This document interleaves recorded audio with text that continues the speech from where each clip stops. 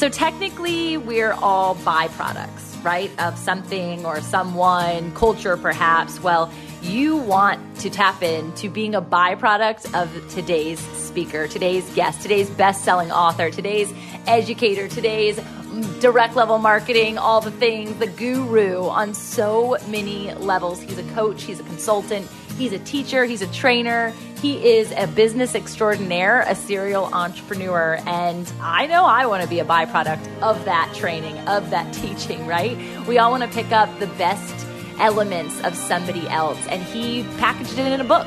So go to Amazon right now and get the Byproduct book by Ian Prukner. He's amazing, and today he's going to teach us a bit about how can we actually apply ourselves to be the best version from an entrepreneurial lens.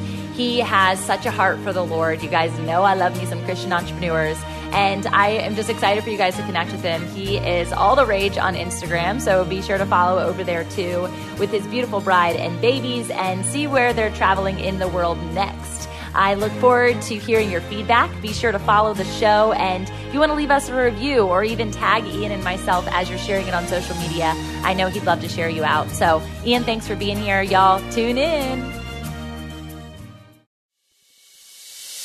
Welcome to the Fit and Faith podcast. FIT is an acronym representing founders, innovators, and trailblazers who are looking to live a life wholly, fully, authentically, and truly fit. A space for us to connect on the raw, real stories of mind, body, and soul alignment of entrepreneurs and kingdom leaders. I'm your host, Tamara Andress, and this podcast isn't like the cookie-cutter interview experience. I've been coined the entrepreneurial rabbi, and so we do go there, unscripted. No matter how far, wide, deep, or high the there is, my desire is to see people rise from the inside out into their greatest calling by sharing their truest stories, talents, and tips. As a purpose activator and brand builder, I believe our successes and failures are derived from who and whose we are, not what we do. But strategy and vision are equally as important to the mission. So let's cut to the chase together and get fit in faith. Hey, live and in action. You wouldn't believe the story that it took to get here. We have had so many tech issues, but today it is It's a miracle. It is a bona fide miracle. I'm so grateful, Ian, to have you here. And I was just like loving, if you guys are not on the intro, you got to go check out the intro live. You've got a killer suit game. Your fashion sense is on point. I'm like, okay, brother, let's go. And you know what's funny is I never wear suits. for people who know, I wear a suit if I'm speaking on a really big stage and it's requested of me, or if I'm at a wedding or a funeral. Other than that, I'm a T-shirt sort of guy, you know? I love it. Well, whatever suits you have in your closet clearly work, or at least with the branded photo shoot days that you chose. I love it. I'm excited to get to know you, Ian, and share you with the community. It's been awesome. Even after the falling out of tech glitches that occurred when we first tried to do this, it actually gave me more of an opportunity to just consume your adventure. I always tell people, I feel like I've lived 10 lifetimes in 15 years. It's really been incredible all around the world, and it's been an amazing ride. Let's jump into that. How did that kind of emerge, and maybe what was the precursor to the 15-year mark? Because I know you're older than 15 years old. Yeah, I am older than 15 years old. Not by much, but a little bit. Well, first of all, it's an honor to be with you, and I appreciate your voice out there to the community. I think it's so needed to be able to have these sorts of relevant conversations with people who are doing really interesting things. And so it's an honor to be here and to be with some of your community. And so 15 years ago, my life was really, really different than it is right now. I was just graduating college. I went to school to become a science teacher. And I student taught. You guys are going to hear his bio in the intro. You would not have guessed. Never in a million years. I thought you were going to say. Yeah. So I went to school to be a science teacher. I student taught, and I hated it. And I said, I cannot do this with the rest of my life, right? And God bless teachers out there. They get paid nowhere near enough. They put up with a lot of garbage, right? Yeah. And I'm like, you know what? I can't do this. So I was a musician. I loved music. I put myself through school playing music. I played in a punk rock band and taught music lessons. I had a music instruction company. And so I thought, well, I'm just going to be a musician. So I ended up getting hired in at a local church to run a music program. It's like a non-denominational, pretty big church. And so it's like running rock bands. I ran 4 bands and did 5 services a week, and I loved it. And then I taught music lessons, played in the punk rock band on the side, and that was sort of my life, right? It was amazing. If any of you who want to do a little Googling, okay, if you want to have some fun today after we're done, just Google some of my older pictures. I have black spiked mohawk, big old gauged earrings. I mean, it's amazing, right? That's incredible. Amazing. The glow up is real, people. The glow up is real. Yes. And so I got hired in at this church. I was newly married. We were like 6 months married, and we both had a heart for the ministry. We had a heart for the church, and so I started working at that church. My wife actually came over and started working at the church as well. They brought her out of her job to help run the ministry. And it was something we both felt really like we were supposed to do. We weren't really sure why, but we thought we should go there. And so we sort of had a number that we needed to be at to make life work, right? And when you work for a church, it's always a little gray, like the area between volunteering and serving and work and all of that. And so we sort of had this number we needed to be at. The church was in the middle of a building project. And so they said, we really want you guys here, and we can pay you X. And X is about 30% below where we needed to be. And so we prayed about it. We thought, well, we really feel like we're supposed to be here. Let's go ahead and do it. And I'll just keep some of my other side jobs. So I kept the music lessons. I kept the band. And I started working at the church. They said, Ian, in a year, we'll be through the building project. We're going to get you here. We just need you to come, get started, and we'll make things work. And so we jumped in both feet. I'm not sort of like ultra addictive personality, right? Like anything I do, I'm going to do 10X, like over the top, right? Is why, alcohol and I don't mix. It's why, a great number of other things and I don't mix, but it's sort of a helpful thing. And man, our first anniversary, Tamara, we spent as a pirate and a princess in a kids' vacation Bible school play. Like that.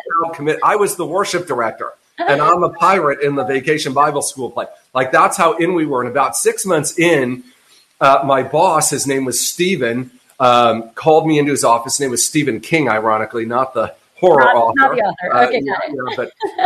But people always find that funny. And he called me into his office, and I thought for sure he'd seen all of the extra time I'd been putting in, all the different areas we were involved in that were sort of over and above my job description. I was positive that he was going to be giving me that raise early, right? And so I walked by Jess, and I'm like giving her the thumbs up. I'm like, I'm getting a raise early. It's going to be amazing. We're going to Applebee's tonight. That was one of those the 2-for-1 special. Exactly. 2 for 1, baby. Right. I'm going high class, fancy like, right. Okay. And so I sit down in his office, and I'm sure that a lot of the people watching this can empathize with this experience. But I walked in, and I don't know if you've ever walked into a room where something is not right, but you can feel the energy. It was like, it just zapped me. And I'm like, I don't know what's about to go on, but I don't think it's what I'm expecting. And he sat me down. He said, Ian, I'm really sorry to tell you this. The church has actually gotten behind on their bond payments. Effective immediately, we're cutting everybody's pay by 10%. We're very sorry. We're not sure if and when we're going to be able to make that up to you. But what I will do is I will try to get you some time off so you can make that money elsewhere. And I'm like, well, I'm not really looking to make money elsewhere. I'm already working 2 other jobs. And we are on thin ice right now, man. It's not good. So I walked out of there, and I felt like I'd been punched in the gut. I was doing all the right things. I was going above and beyond. I was really just serving to the utmost capacity we had, and life was going in the wrong direction. And I'm sure there are people on here watching that have been there, maybe are there right now. It's like no matter what you're doing the right things, the wrong things are happening. And it was a tough moment. It felt like I'd been punched in the stomach, sort of, you know what I mean? And we sat down, we did our budget, and we were $250 a month in the negative, even with my other jobs. And so my radar went up for what I could be doing to make an extra $250 a month. And so what I decided on doing was I was going to be a night manager at Rite Aid, and the convenience store. And I was going to work 3 midnights a week for $14.85 an hour. And that was going to be my solution. And here I am. I'm 6 months married. My wife's love language is quality time. We see each other going to work and coming home from work. That's about it. After I'm home, I'm doing 3 other jobs. And it was not good. I was unhappy. I was gaining weight from all the stress. And I just sort of felt like a loser, honestly. I'm like, I'm 22 years old at the point, and this is not what I imagined my life to be like. And so fast forward about 30 days, my boss calls me and he says, "Hey, are you still trying to make some extra money?" I said, "Well, Stephen, with all due respect, since you are my boss, you see what you pay me, right? Okay. That is the dumbest question anybody has ever asked me. Of course I'm looking to make it real. Yeah. Yeah. And he says this, he says, "There's this guy that goes to the church. He does this thing, and you could do it with him part-time, and you'd probably be good at it. You should go talk to him." And I'm like, well, I couldn't make any less than I'm making here. So sure, right? I had no idea what he was doing. And so I called this guy. I'm like, "Hey, my boss said you might have an opportunity for me." He says, "Sure, come over." I'm like, "When?" He's like, "How about an hour?" It's a Wednesday afternoon in August of 2006. And I pulled up to his house in Tamara. It was this castle looking home on a lake, right? And I didn't know any wealthy people. My parents are super blue collar. They still live in the same 900 square foot house I grew up in, right? Like wonderful people, amazing role models, but just didn't really have that piece of life dialed in, Right. And so I pulled up to this guy's house, and no joke, I'm like, if this guy's not selling drugs to kids, I'm in. Like, I almost didn't care because I understood the principle that this man knew something about generating wealth that I didn't know. And I thought I'd be foolish to not at least learn from him, no matter what he was doing. And so I decided I was going to get involved working with him part-time. And 8 months later, I was making six figures part-time. And I'm like, this is crazy, right? I was making 30 grand a year at my job at the church before the pay cut. And I'm like, you know what? I need to see what this can be. And so I made one of the hardest decisions in my life, which was to leave the full-time ministry. It was something I thought that I would do forever. It wasn't really a job. I felt like it was a calling. It was something I absolutely loved. I still love to this day. And I just really felt God telling me to move. And so we made the decision that I was going to leave the full-time ministry to pursue that business on a full-time basis. And I was excited. I was scared. I was nervous. And the day I went to resign, man, it was one of the toughest days of my life. I just had so many people that were my friends, that loved me, that wanted the best for me, that were so discouraging. And they were telling me some of the craziest things. You don't love God anymore. All you care about is money. You'll be back. You're making a mistake. All this. But Tamara, I felt like deep down on the inside in this little, still, small voice, I felt this whisper like, Ian, one day you're going to give away more every year than you make every year right now. Trust me, take this step. I got you. And so I walked out of my last day full-time. I actually stayed on board with the ministry for 2 years, full-time as a layperson. I didn't take a salary.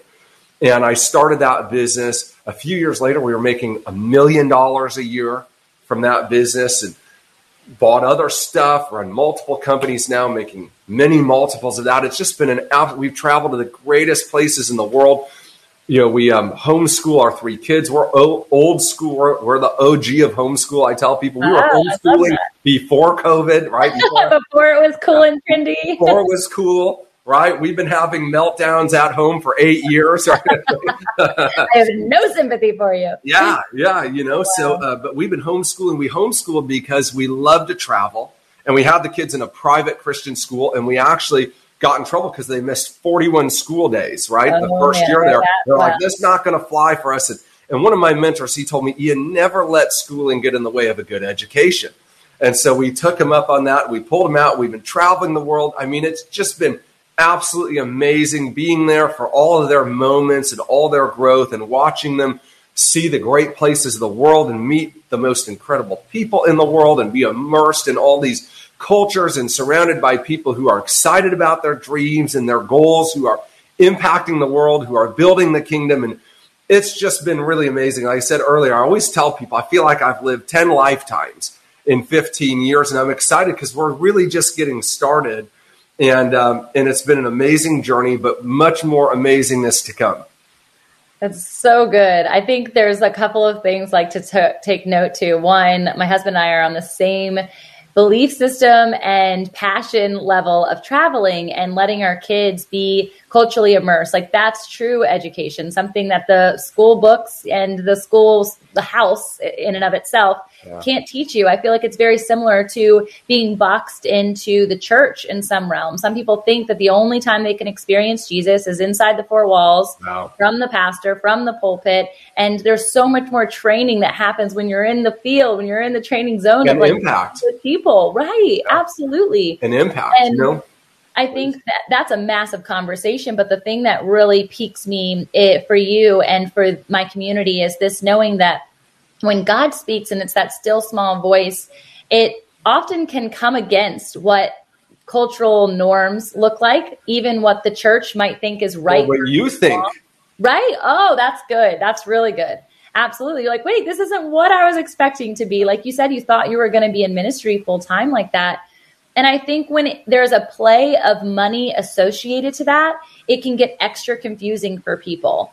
And so I'd love for you to talk about like how you entered into knowing like the truth associated to that and how you steward your finances after coming into that versus never having experienced it when you were younger. Wow, that is a couple of good questions. What's interesting about the way God works is he's just sort of like a little sneaky, not in a bad way, and in almost like a humorous way. Like if you think about even the story, the redemptive story of Christ, right? Like Israel, this nation is waiting for a political savior, right? And here comes a little child in a manger, and it's not like what they expected. And I think that's God's MO so many times in our life is like we have what we think is going to happen. And he's like, no, I don't have a political savior. I have like an actual savior, but it's not going to look anything like you thought because you're you and you're not God, right? And man, listen, it can be tough, but when you feel that urging on the inside, you got to walk. You got to walk through it and understand that all things work for our good, right? And so, it was scary to do that, but it was the right thing to do. And, very rarely have I ever had some sort of audible experience or something like that. But I just knew, even though it was scary, and here's where a lot of people miss the mark, is they interpret fear or they interpret some of that anxiety as, missing the peace of God, right? And what's interesting about the peace of God, he says he'll give us peace, supernatural peace. Well, if we need supernatural peace, that must mean that if we're in his will, most of the time, we're probably not going to have natural peace, or we wouldn't need his peace, right? And a lot of people misinterpret that. They think, well, if I feel this way about it. And so we walked over into that. Here, the money thing, you're dead right on. A lot of people have hangups in money, and a lot of that is bad teaching from parents, bad teaching from the church, And the fact is, there's a lot of wonderful people out there that don't win the money game. And so when we're a great person, but we're losing in an area, many times we feel the need to rationalize or justify that loss, right? Like, hey, I'm a good person. I'm doing the right things, but I'm not succeeding here. Why is that? And it's easy to demonize something or to make something seem less important or wrong or bad, so as to excuse ourselves from having to learn about it, be responsible to it, and steward it, right? Okay. And so, one of the things that I had to wrestle with early on, right, was like, did God want me to be financially successful, right? Because, there's scriptures. It's easier for the rich man to, for a camel to enter through the eye of a needle than for a rich man to enter the kingdom of heaven, right? Like there's some pretty strong statements there. What do those mean? On the other side, it's that God's given us the power to create wealth, right? And that we would prosper even as our soul prospers. And so what I had to do is I had to do some digging, some deep digging. I had to read the scripture for myself, not just take somebody's word for it, and find out really what did God think about money. And here's what I found. Does God want you to have money? God's fine with you having money, as long as money doesn't have you. That's the key. And that's what God's saying there, right? Is when money is in God's place, it's out of place.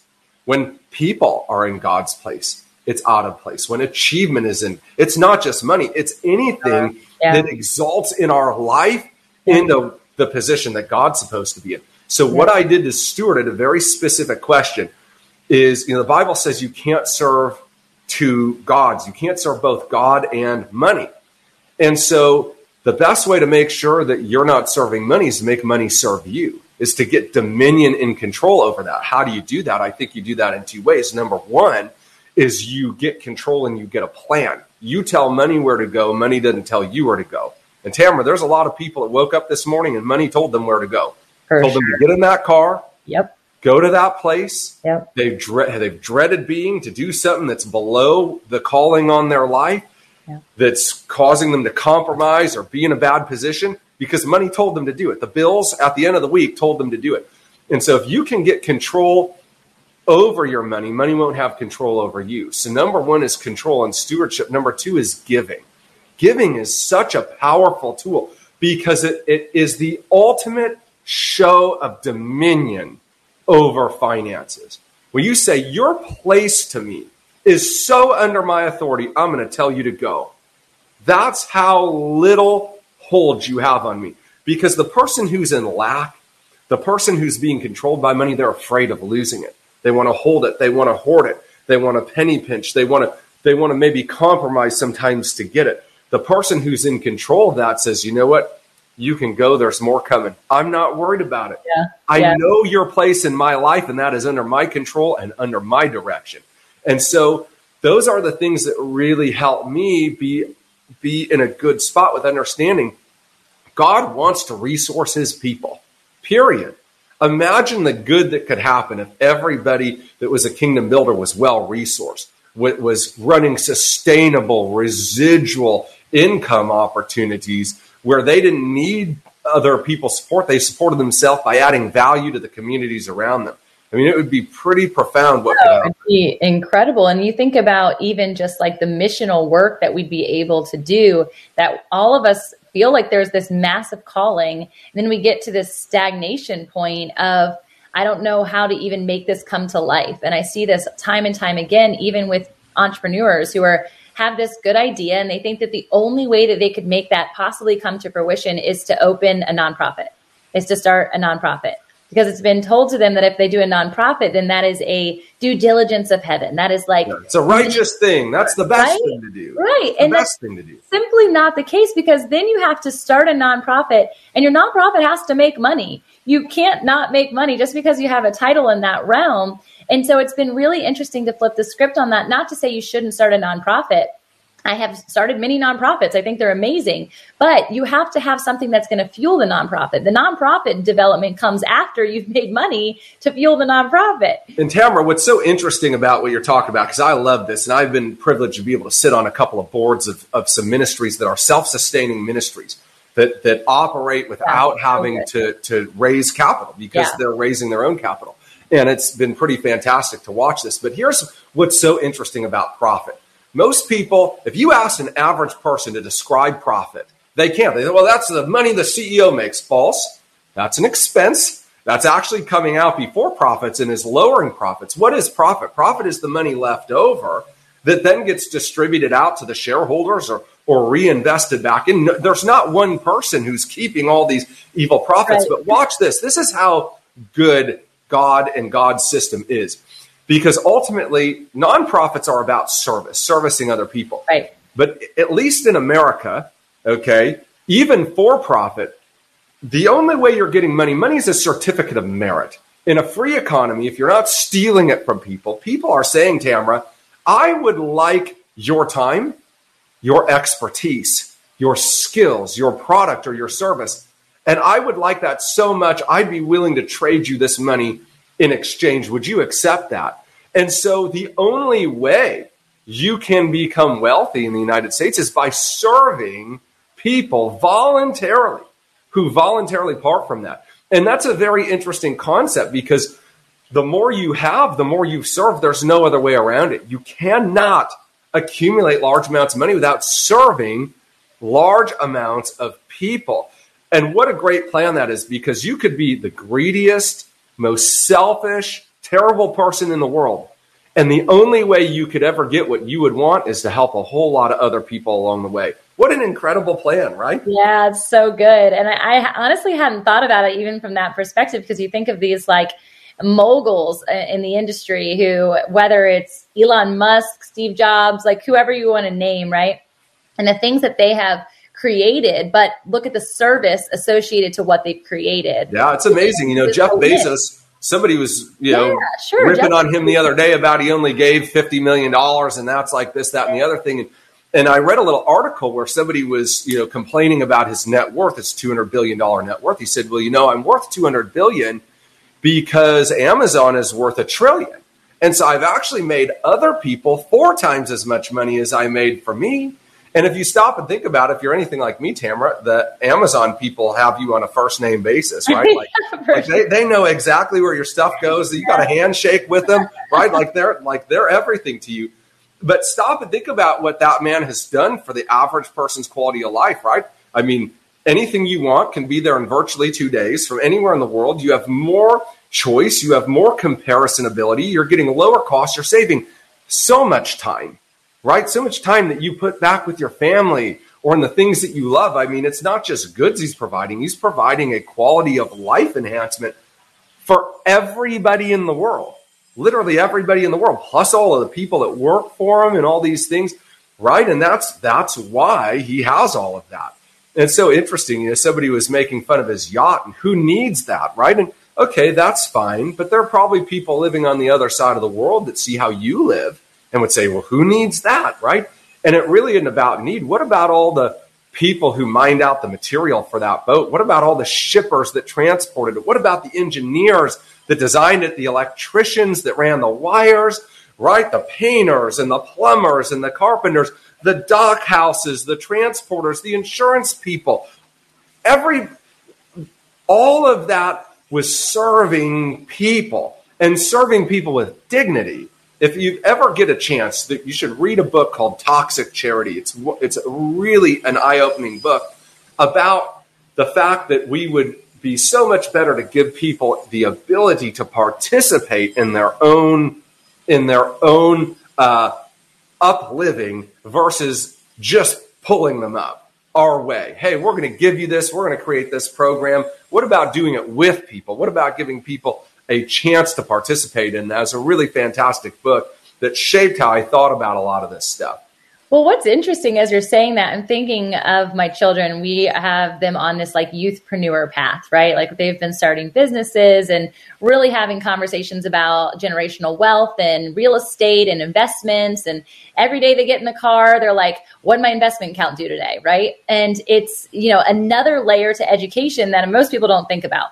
People want my husband's plan for it. I'm sure one day he'll work it out. I'll make it into an e-course because he's never going to do something like that. But he's talking about, the exposure to conversations like this at an early age and the change that it could take place for generations to come. And we talk about generational wealth or generational ties to that. But there's this book that was brought to my attention from Oprah's Soul podcast I was listening to even just this morning. And she was talking about a book called, it's on the tip of my tongue, Die Broke or Die with Zero. Die with Zero is the name of the book. And the premise is that we should actually be spending the investments that we have now rather than holding it to this point, that when you get to your deathbed, you never hear someone regret how much money they did or didn't spend, right? I spent too much money. I wish I had more maybe to give to my kiddos. But ultimately, it's like there is more that could have been done with your life, knowing that you have all of this holding cell for people. And to teach my kids to do it now, to teach that youth generation now allows us not to carry this crazy burden that they're not going to be able to later because they already have this lens. Talk to me about like accruing a financial gain over the longevity of your life and what that looks like for either your kiddos or generations or maybe just the life you're living now. Yeah, that's an interesting thought.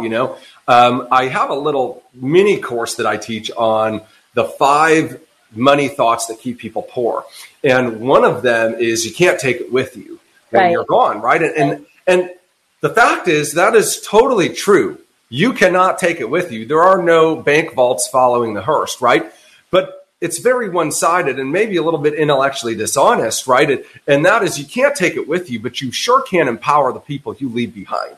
Yeah. Right? You sure can take care of the causes that you care about. You can use your wealth and your resources for more than you. And so that's one of the most interesting things. My wife and I have been in the process for a little bit of setting up a foundation because one of the things that we love to do is we love to do outsource giving, right? So we give to our church and we give to other organizations, but it's paying a light bill somewhere and who knows what. And one of the things we like to do is find a need and meet that need directly.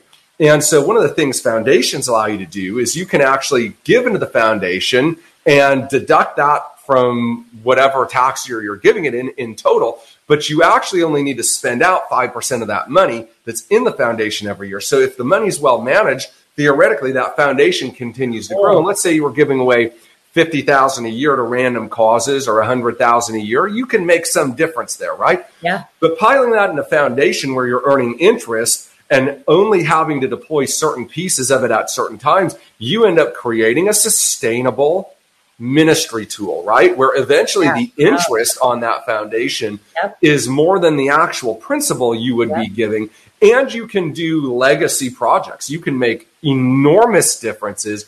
Instead of spreading a mile wide and an inch deep, you can make very concerted use of that. So, one of the things that we've set as a goal, we've got a number that we're working towards. And that number is far more than we'll ever need in our lifetime, or our kids will probably ever need in their lifetime. And the way that our trusts are set up too, Tamara, is we want to empower our kids. We don't want to handicap them. Yeah. And so what does that mean? The way that they're going to distribute that money, should my wife and I not be here, they're going to be comfortable. They're going to be able to do what they want to do in life, not what they might have to do in life. But they're also not going to be able to do nothing in life, right? So it's going to distribute to them over time and at certain milestones. And it's going to basically force them into being productive members of society while also maintaining some of the legacy that we're able to build, to distribute, hopefully for hundreds of years after we're gone. Yeah. And that was a huge component of new information that when we were building, it's a trust, the way that we set it up for our family. And every property we have is its own LLC, and then it's held underneath this trust. And having the access point at certain ages, I just never even thought about, when they turn 18, I'm like, oh my gosh, it's all going to go to hell in a handbasket if it's handed to one child. The other child might actually duplicate and multiply as they're intended. But, it's just depending. I think anybody coming into something like that, especially under pressures of society or pressures of personality, it could ruin them. We hear it all the time with people who hit the lottery, right? Or NFL players and things and what happens with them. Well, it's the process. It's the process that makes us strong enough to bear the weight of success and influence. It's actually the lifting. It's like that old adage of helping a butterfly out of its cocoon. You see this butterfly struggling to get out. You think, well, I want to help it. This looks so hard. It's struggling. Let me help it. So you open up the cocoon and the butterfly gets out faster. It's easier, except the butterfly can't actually fly because its wings never gain the strength to support itself that were needed and would have been cultivated through the struggle of coming out of it. And that's what you see. You see a lot of people who are not prepared for that level of blessing, and the blessing actually becomes a burden because they didn't earn the right to hold that through the process of becoming somebody capable of managing it. You see it with sports players, you see it with lottery people. I mean, you see all sorts of people who did not have to learn the rules of money in order to get that money, and it becomes a problem in their life because it's out of place. They don't know how to handle it. They don't know how to steward it. Yeah, and I think honestly, this whole conversation has really been around stewardship, even the stewardship of His word to you when you stepped out in obedience from the church and that prompting and that calling. Fit and Faith Media Co. is dedicated to activating mission-driven leaders in the marketplace by way of publishing, press, and play. Because your story doesn't just matter to you. It matters to move others. We help you dissect and share your message through podcasting, book writing, and business development. These 3 areas are exactly how my team and I have opened doors to stages, become the best-selling author I always dreamed I'd be, and even the entrepreneur that energetically and joyfully shows up to serve each and every day. Literally nothing I do feels like work. every day feels like play. And we'd love to help you live the same life of freedom and fun. If you're a speaker, a writer, or an aspiring business owner, let's jump on a call today to vision cast your future together. Go to www.fitinfaithmedia.com. Again, that's fitinfaithmedia.com. Book your call. If you're a founder, an innovator, a trailblazer, or a wannabe, we can help you get there. Let's do it. I'm curious from how you show up in the world now in all of these different facets, real estate, investment, intellectual property, you're an author, you're a speaker. How do you infuse the other lens or fruits of the spirit into how you activate on a daily basis? Yeah, that's an interesting thing. One of my favorite quotes that I heard early in my walk with the Lord that just has always stuck with me is preach always, use words only when necessary. Yeah. And one of the ways I've tried to live my life is I've tried to be an example of Christ as best I can. Listen, we all fail. We all fall short. None of us is perfect. I'm far from perfect. You can ask my wife. All right. Okay.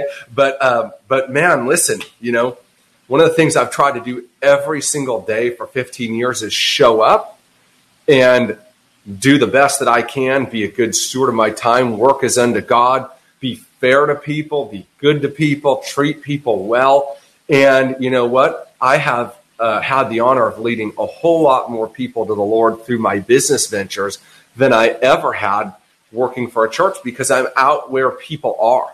I'm out where people's needs are. You come face to face with hurting people, broken people, lost people, people who need some direction, people who need an ear, people who need a total change in life. And they look at you, say, where's that joy come from? How are you able to stay so calm amidst these challenges? Why aren't you responding like anybody else I've ever seen? Why did you do that when you didn't have to do it? And that has been sort of my MO for the last 15 years is, man, I hope my life speaks volumes that my words would never speak. And like I said, man, I've messed up so many times. I know you messed up so many times. Everybody listening, we're not perfect, but we can get up every day and we can try to be the hands and feet of Jesus, because the truth is some of us are the only Jesus anybody's ever going to see out there. And so, can we be good to people? Can we treat people right? Can we be honest with them? Even when it hurts us, can we do those things? And I think that's really what I've tried to do showing up for the last 15 years. Yeah, I think that there's just that sense of nobility, but I can hear humility in the way that you speak, which is really powerful, especially when people are speaking to accolades or versions of themselves that they had not even embodied until they got there, right? Like you couldn't even perceive the kind of places that you've shown up or the people that you've got to be in conversations with. And I just think it's such a grace on your life and on your family for you to be able to step into that. And so I just want to pray vocally out loud for that continued abundance and prosperity over you guys. Absolutely. I always tell people, Tamara, I feel like I'm a turtle on a fence post. I didn't get there on my own. I've been surrounded by unbelievable people. No, seriously, I've been surrounded by unbelievable people. And, God's just been exceedingly good to us. I got saved when I was 19. I was running 100 miles an hour in the wrong direction, and he changed my life dramatically. I mean, just absolutely dramatically. And listen, it's just something that I understand. I didn't get here by myself. It could all go away tomorrow. And so that's one of the things that is something that's always been important to me is remember where you came from, remember where it came from, remember who you are, and remember whose you are. And if you remember those four things, I think it's pretty hard to get off base on why you're where you are, Yeah, I totally agree. I think when you're thinking of it on like a day-to-day basis, people are always asking to like rhythm or routine or like, what does that kind of look like for you on a consistent basis for you to stay into that mentality and the reminder of whose you are? Man, it's, I do a lot of things every day. And to me, it's the little things done daily that make the big wins that everybody wants, right? One of my mentors and people that I look up to a ton says all the time that it's what you do every day, not some days, that makes the difference, right? Craig Rochelle says winners do every day what everybody else does sometimes, right? And so for me, those routines and those habits are a big thing. I'm up generally by 6:15 every morning. And the first thing I'm doing is I'm getting out, I'm walking or running, and I'm thinking and praying and just talking to God. I'm thinking through my day. I'm just letting some things download, that need to get downloaded. And then I'm self-developing, right? I'm taking care of other family stuff, responding to things. And then I'm up with my leadership teams in the morning from about 8 to 9:30 every morning, working with different teams of people. But every single day I do two things that I think have really helped me. Number one is I read the Bible every single day. Even if it's just a chapter, it's every single day. And you know what? To be honest with you, sometimes it sucks, reading through Numbers or reading through, some of these chapters where it's like Leviticus. You're like, do I have to read this again? What am I really going to get out of, this person who begot this person who begot the 17th generation? But it's just a habit because what's inside comes out, right? And when you're squeezed, when you're stressed, when things aren't the way they need to be, we've come through a number of health challenges in the last couple of years. My wife had a cancer diagnosis. She caught it really early on. She beat that, but it was very, very scary. My son has had some serious challenges for a couple of years. He's doing unbelievable. We actually got his blood work back last week. His first time in 2 years. Every level is in green. It's a total miracle. But I mean, it was not good. We had a lot of people praying for him. And, we've got all these companies and all these people who need us and travel and all the responsibilities. And then you've got these terrible things that you wouldn't wish on your worst enemy that you don't control. And in all those times when you're squeezed and you're pressed and the enemy tries to break you, what's on the inside comes out. And it's been the years of just fortifying myself with that has been a big deal. The second thing that I do every day is I write my wife an email. And at the end of every day, and sometimes it's just recapping the day. Sometimes it's what I'm excited about for tomorrow. Sometimes it was something I loved about her today that I saw that I didn't do. But that's another discipline that has just helped me enormously, just to be thankful for the people around me and to stay in a place where it's not me, the focus, That's amazing. I love that idea so much on so many layers, obviously from the stewardship of marriage and your love for her, but just the memory that it's going to also sustain in the long run. I mean, she'll be able to make a book of that one day. It'll be a very long book after 50 years.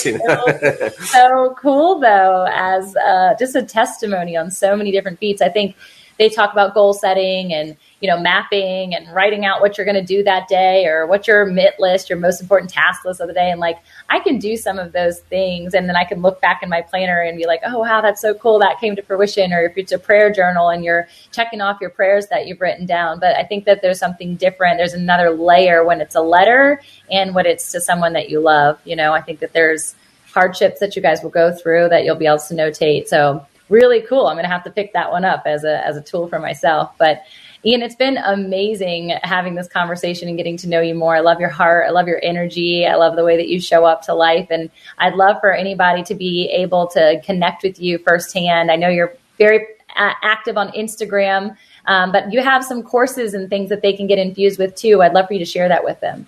Yeah, well, it's been an honor, Tamara. Seriously, it's been a great conversation. I'm looking forward to more of them. And so Instagram is the best way to find me, just at Ian Prukner. Be careful at any given time. There's 5 or 10 people who will try to sell you Bitcoin investments. That's not me. That's not me. I will never solicit you for a Bitcoin investment. I do not know any foreign princes that if you just send me a cashier's check, I'll repay you with tenants from the kingdom. So that's not me. Okay, so make sure you find the real me and just send me a DM, and I'd love to connect and help you in whatever way I can. I do have some courses. I put them together. I wrote a book called BYPRODUCT, and the idea of the book was that we're all living in the byproduct. that the state of our relationships, the state of our health, our finances, our happiness, our peace, our joy, those are all byproducts of how we think, what we believe, and how we act, right? And so if we want to change the fruit, we got to change the root. And so I wrote a book on that, and I actually came out with a master class on it, simply because, listen, everybody, the biggest gap in the world, Tamara, is the gap between knowing what to do and doing it, right? Like, we all know what we need to do to lose a little bit of weight. We all know what we should be doing to increase our income. We all know what our spouse really would like us to show up more at home with. We know those things. We just don't do those things. And we do that because we have a misalignment. What we think and what we believe are not in alignment, right? And so how do you change that?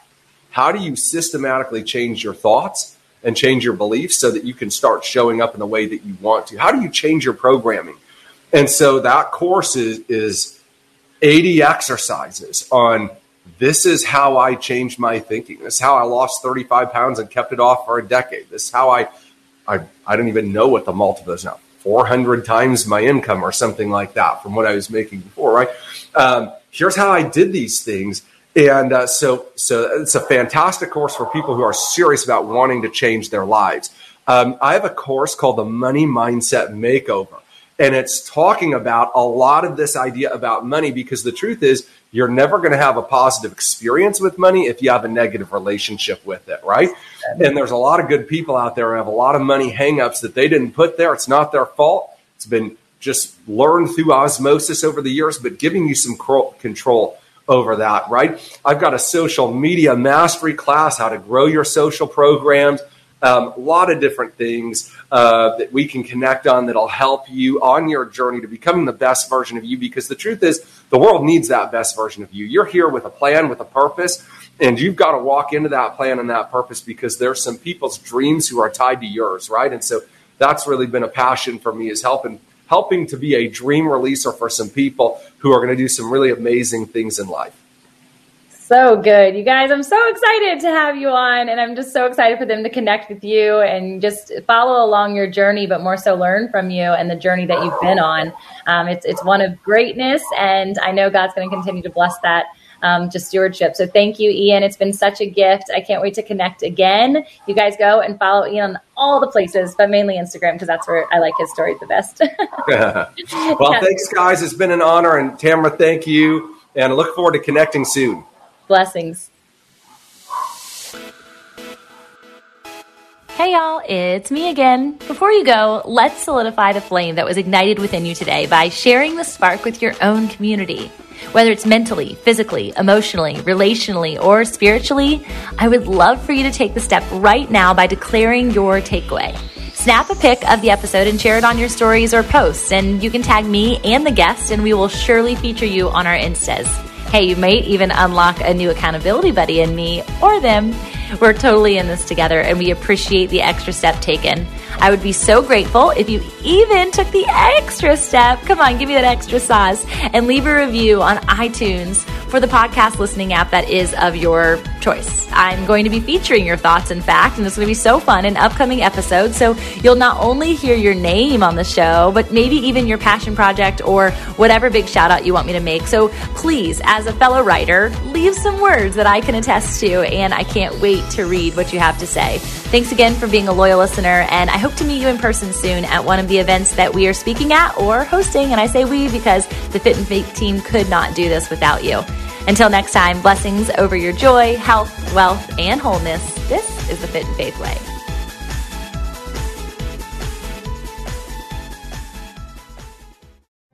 Hey friend, I'm Brooke McLaughlin, host of the Everyday Prayers podcast, a ministry of million praying moms. And I'm here to invite you to partner with God for the hearts of your children on the daily. Our goal at Everyday Prayers is to help moms understand and pray God's word. Join us each weekday as we share insights from God's word for today's Christian mom. Tune in to the Everyday Prayers podcast in your favorite app or by visiting lifeaudio.com.